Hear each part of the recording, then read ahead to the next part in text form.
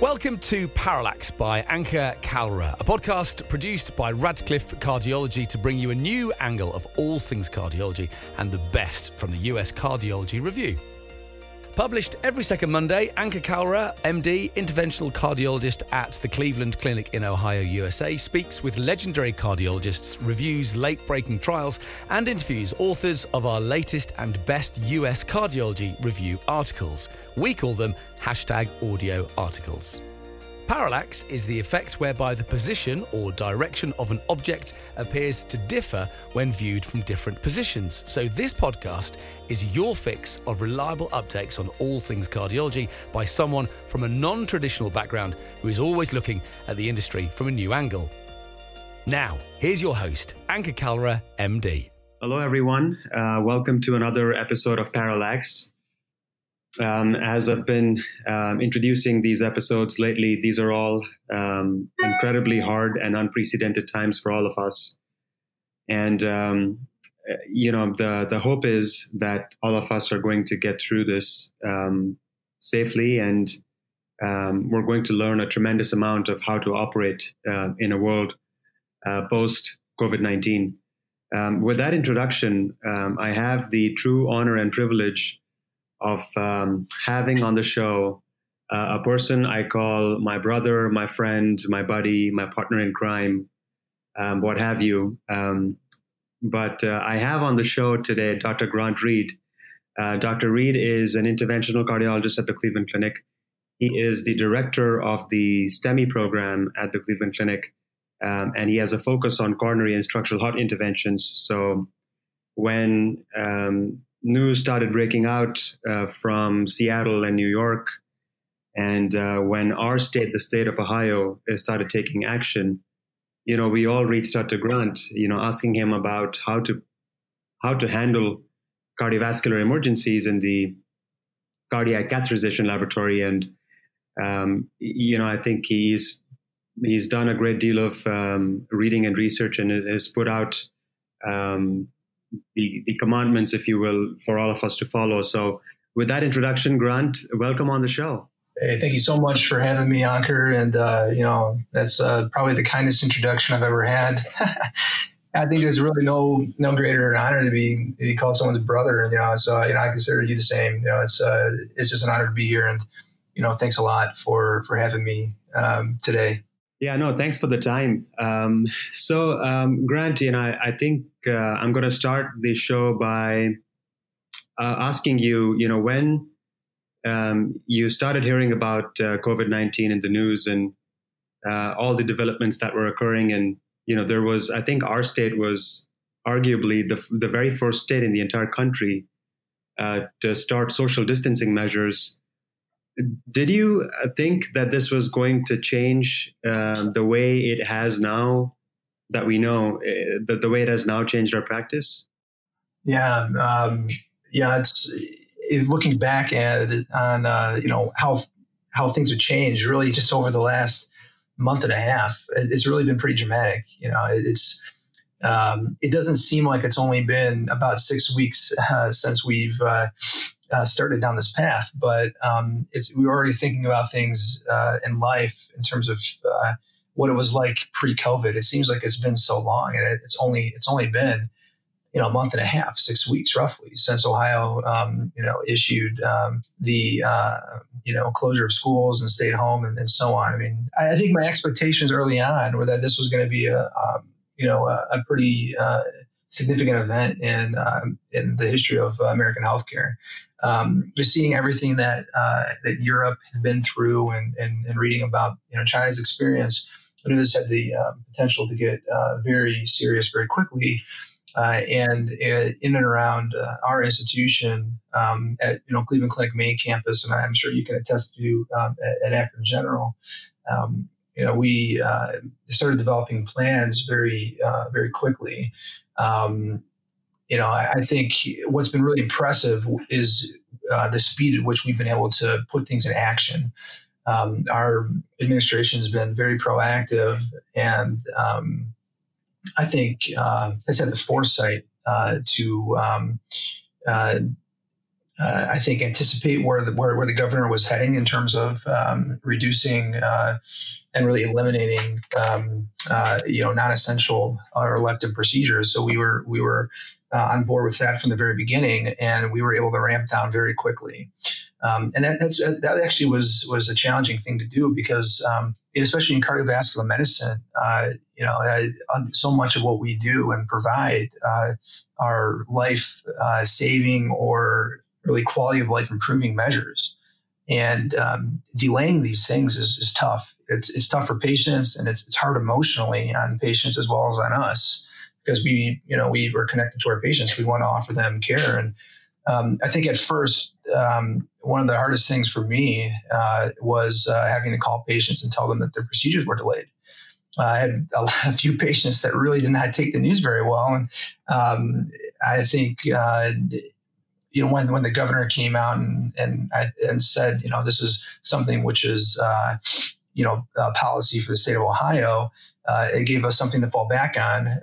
But a lot of, patients were reluctant to kind of go along with that at first. Now I think it's a little easier because people understand the gravity of the situation.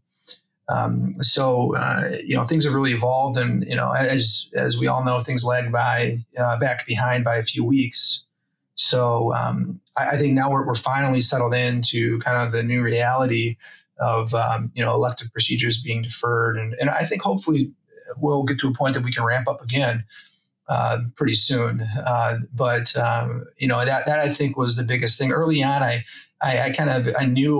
anticipated that it would be like this. It's just when you experience it and, your whole routine has changed at work.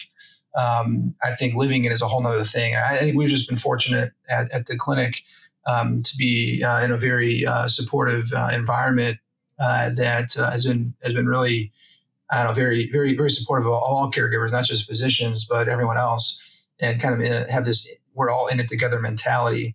You hear and you read about a lot of situations around the nation where other providers haven't been quite as fortunate. So, I think we anticipated, but now that we're in the thick of it, obviously we're not encountering the same volume of COVID patients as other places, but it's still somewhat, it's a very different experience. It's kind of surreal to be living through this. Yes, I would like to take this opportunity to give a shout out to the Cleveland Clinic in how well they have taken care of us as healthcare workers. Our structural heart, one of the team members of the structural heart team at Akron, you're a member of this team as well.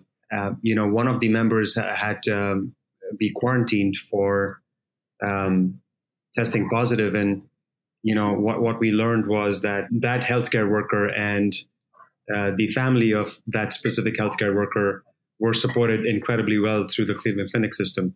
Meals were being provided at their home, and every measure was taken to make sure that they're comfortable, which I think has been incredible. I mean, we've gotten thank you cards. We've also gotten just yesterday I saw a placard installed at my neighbor, who also happens to be a Cleveland Clinic employee, installed outside the house saying that we're heroes. So it's sort of humbling, and it's the recognition is very heartwarming. And you're right. I mean, we've been fortunate to be very well supported by our leadership at the Heart, Vascular, and Thoracic Institute, but also the institution overall. So let me ask you this. So like you said, a lot of what we do is very essential. So I think cardiovascular emergencies and non-essential don't go together. And a lot of what we also do is, can't be delayed. How, as the director of the STEMI program, and, obviously STEMIs don't fall under the rubric of non-essential anyways, but, thinking out loud about triaging non-ST elevation MI cases, for selective invasive strategy versus early invasive strategy, what were the discussions that happened for you to be able to put that algorithm together? Yeah. I think there are, as you said, I think two different categories in which we've been classifying patients, and that's into the cardiovascular emergencies, those being ST segment elevation MI, as well as NSTEMI, which are high risk, patients that really can't wait for catheterization, who need an immediate invasive strategy, and then patients that have acute coronary syndrome, which are maybe not quite as urgent, low risk NSTEMI, unstable angina, and stable angina. And just kind of looking at, kind of all these patients with coronary disease into, kind of as a group.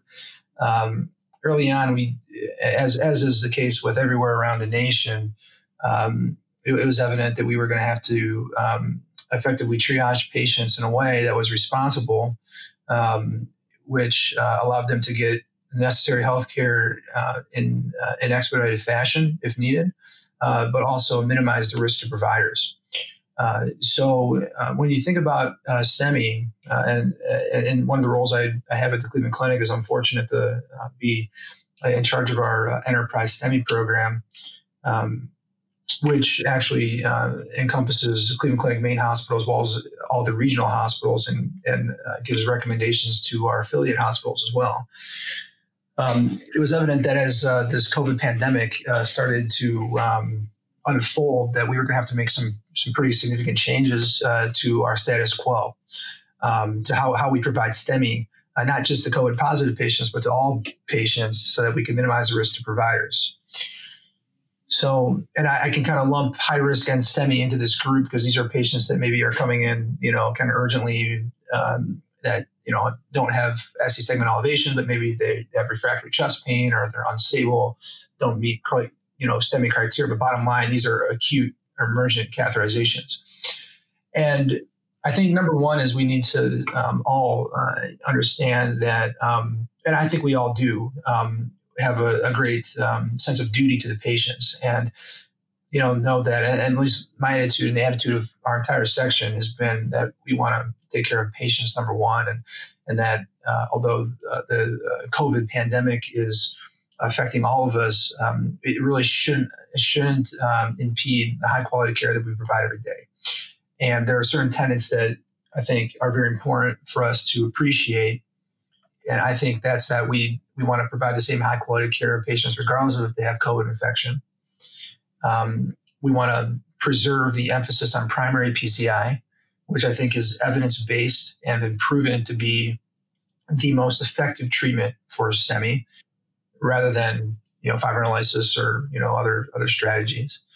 And we want to do this in a way that minimizes the risk to providers. So early on, myself and other individuals in my section and our chairman, we're all very heavily involved in conversation of how we can change the Cleveland Clinic STEMI policy so that we can minimize the risk to providers and also to patients in this process.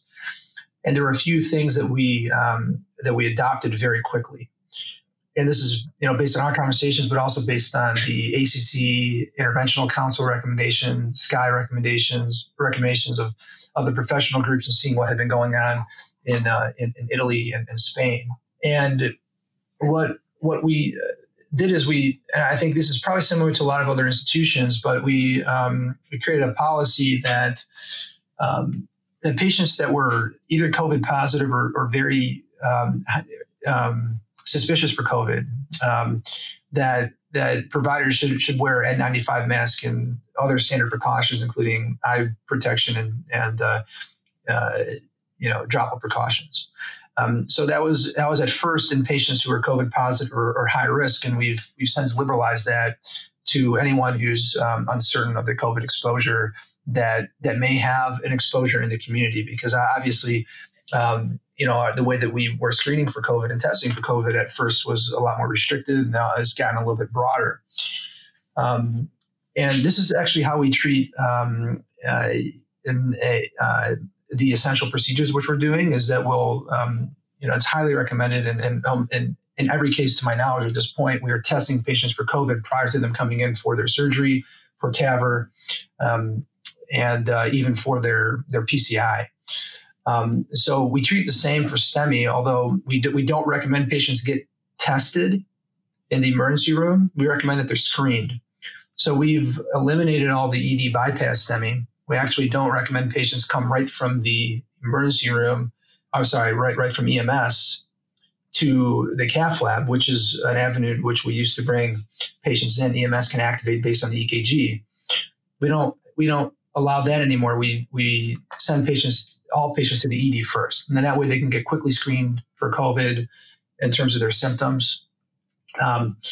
Fevers, chills, other, symptoms, anyone with contacts. And if it's evident that they're having a STEMI and they don't have these high-risk features for COVID, then we treat it as if it's, just a typical STEMI case and everyone wears the standard precautions. However, if there's any concern for COVID, then we take the extra precaution of having everybody, not just the providers, doing the case, not just in our case, the interventionalists and the fellows, but also all the nurses involved in the techs wear the appropriate precautions.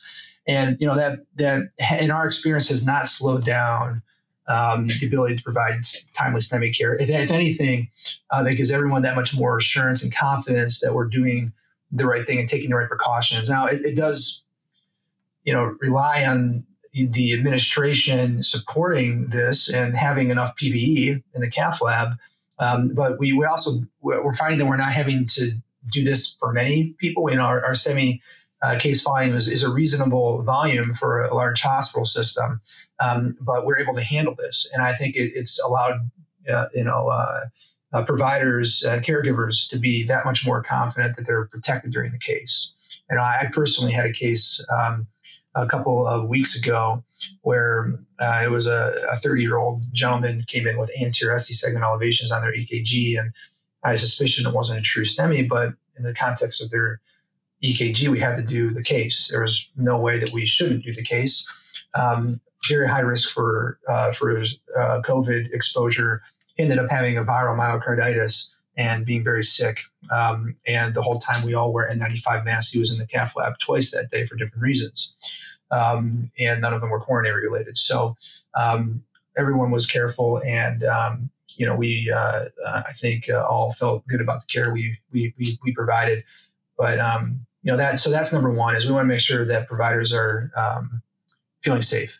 And I think taking a couple extra precautions early on, you can do that in a timely fashion. Yes, no, thanks a lot for going over the protocol and, the thought process. I agree with you. I think primary percutaneous coronary intervention is evidence-based, is safe, and is effective, compared with fibrinolysis. And just to expose our patients to the attendant risks of fibrinolysis, particularly with regard to bleeding, and rescue percutaneous coronary intervention, were risks that as a group, like you eloquently discussed, we didn't feel it was worth the risk that our patients should be exposed to. And, we've maintained the primary PCI program.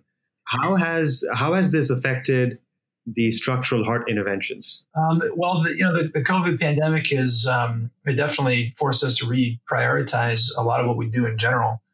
And when it comes to TAVR,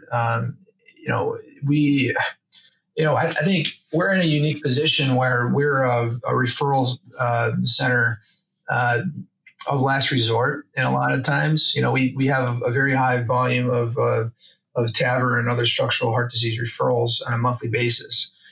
And a lot of these patients are relatively medically complicated or complex, I should say.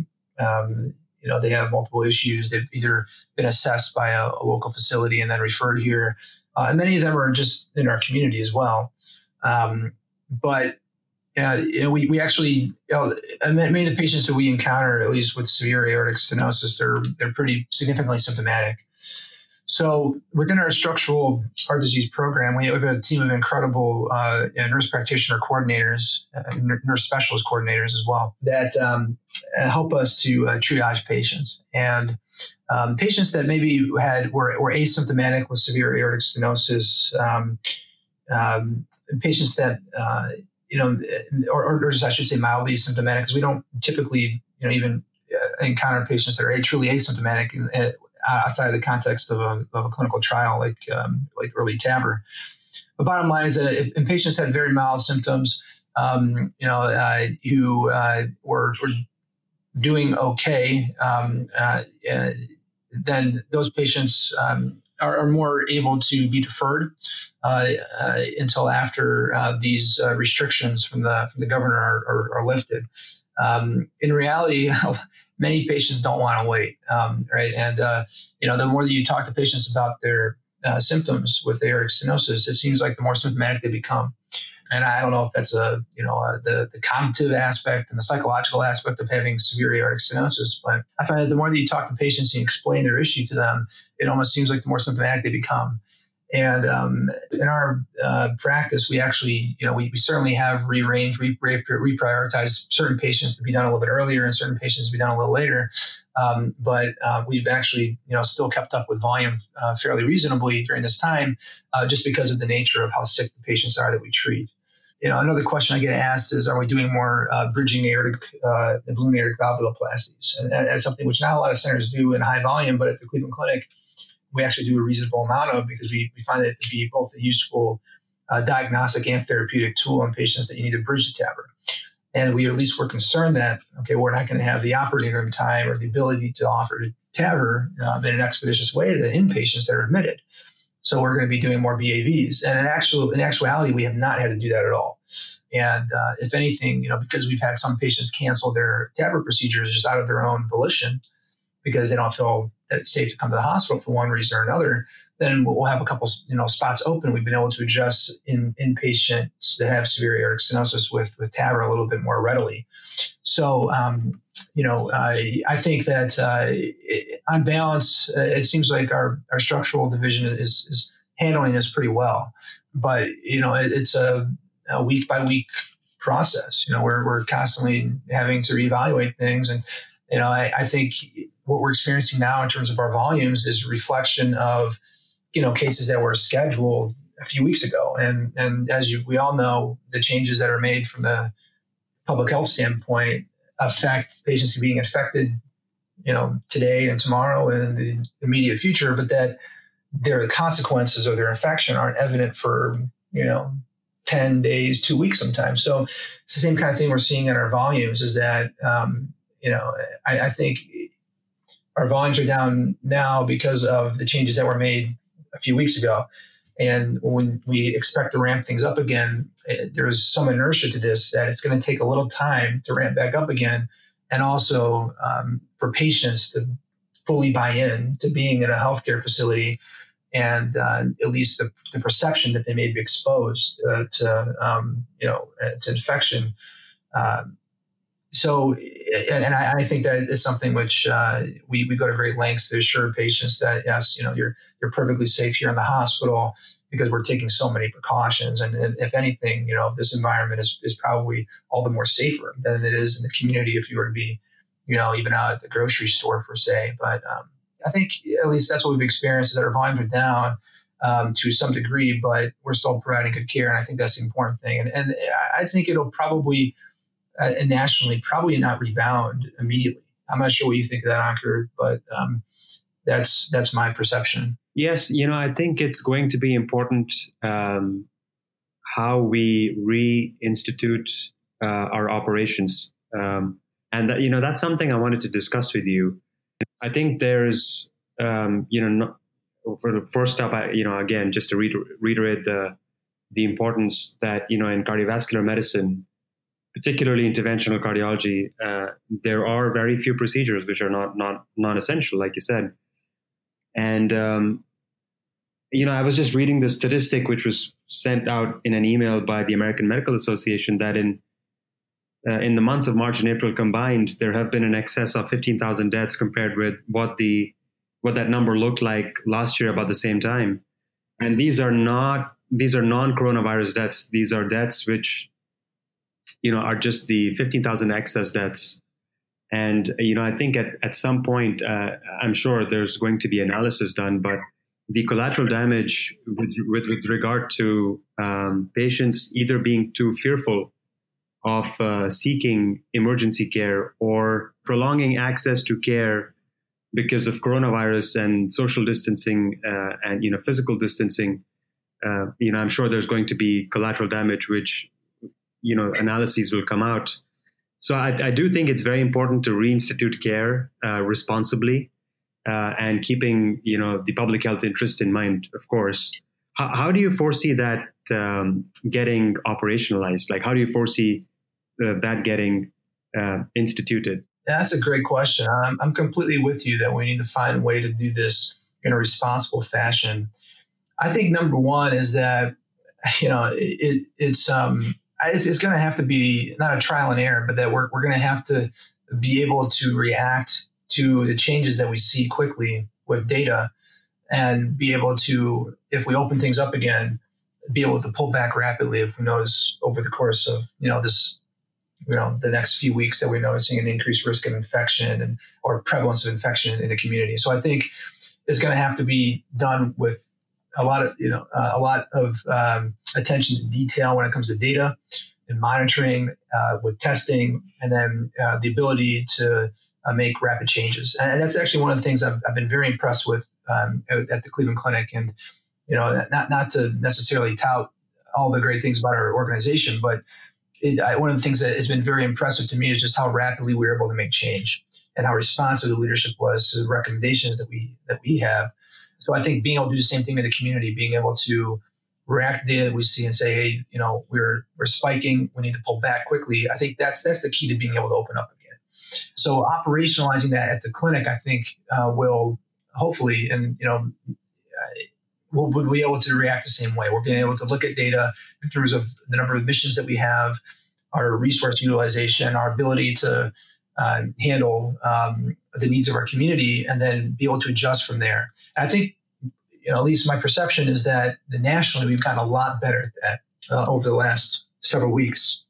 And that's one of the keys to being able to handle a high level infection in the community, and is not necessarily to socially isolate forever in every way, but to relax restrictions in certain ways, and then to be able to shift resources in a way to handle the areas that are spiking the most. So operationalizing, I think, is going to be driven by data. It's going to be also something which I can see, especially if there's kind of framing it in a way that there may be more than one wave of this.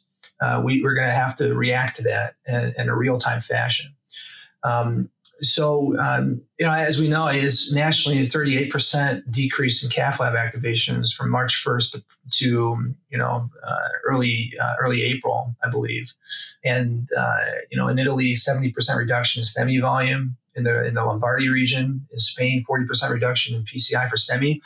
I'm hoping that as patients start to re-engage with healthcare, maybe we'll see these numbers go up, because there's a not that we want more patients to have STEMI, but as we all know, these patients are out there, and as you mentioned, there's going to be a lot of indirect consequence of what of the COVID infection. I'm not really sure what the reason for those mortalities are, but I at least suspect that a number of them are missed STEMIs, are patients with stroke, are patients who are, maybe otherwise, maybe they would have avoidable mortalities. So that, I think, is going to be one of the more interesting analyses that comes out of this is not just what the effect of the COVID is on the patients who get it, but also what the effect of this is on society as a whole. We all understand, at least we're much more familiar with the economic effects of this, but what are going to be the effects of public health that are maybe more indirect? That's a great question. I think it's going to be tough to analyze, but I think we're starting to get a sense that this is going to affect a lot more than just the people who have the infection. Yes, well, Grant, I know you have a clinic schedule ahead of you, but thank you for making the time to talk to us. Thanks for all that you've done to educate us and lead us and provide guidelines for appropriate evidence-based care. Even in the midst of a pandemic. It's been great to get to know you over the past year and, have an opportunity to work together doing cases, write papers together. And I'm going to put a shameless plug for our paper that we've written on just the operationalization of the cardiovascular service line during a pandemic, which is currently under review. But it's been a great collaboration with you, and to get to know you, and I just can't wait for the camaraderie and the brotherhood to keep growing.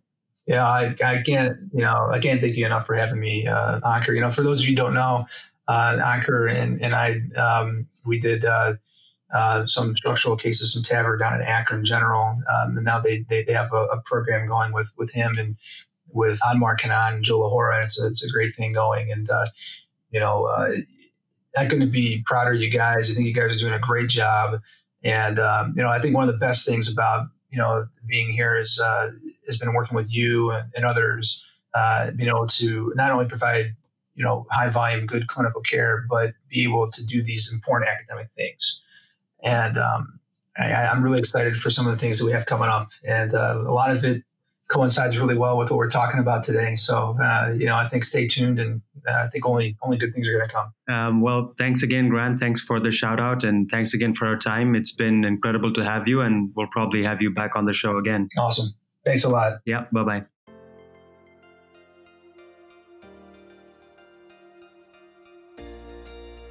Dear cardiologists, we want to make this podcast about you and for you. So please email us your critical thoughts, comments and questions at podcast@radcliffe-group.com and visit uscjournal.com for more information. You can also follow us on Twitter, LinkedIn, Facebook and Instagram at Radcliffe Cardiology for daily updates. Join thousands of cardiologists and become a Radcliffean by registering to radcliffecardiology.com. You will receive regular newsletters and gain access to hundreds of expert interviews, educational webinars, clinical cases, and peer-reviewed articles from our 6 medical review journals on general cardiology, interventional cardiology, arrhythmia and electrophysiology, cardiac failure, and vascular and endovascular surgery. Thank you.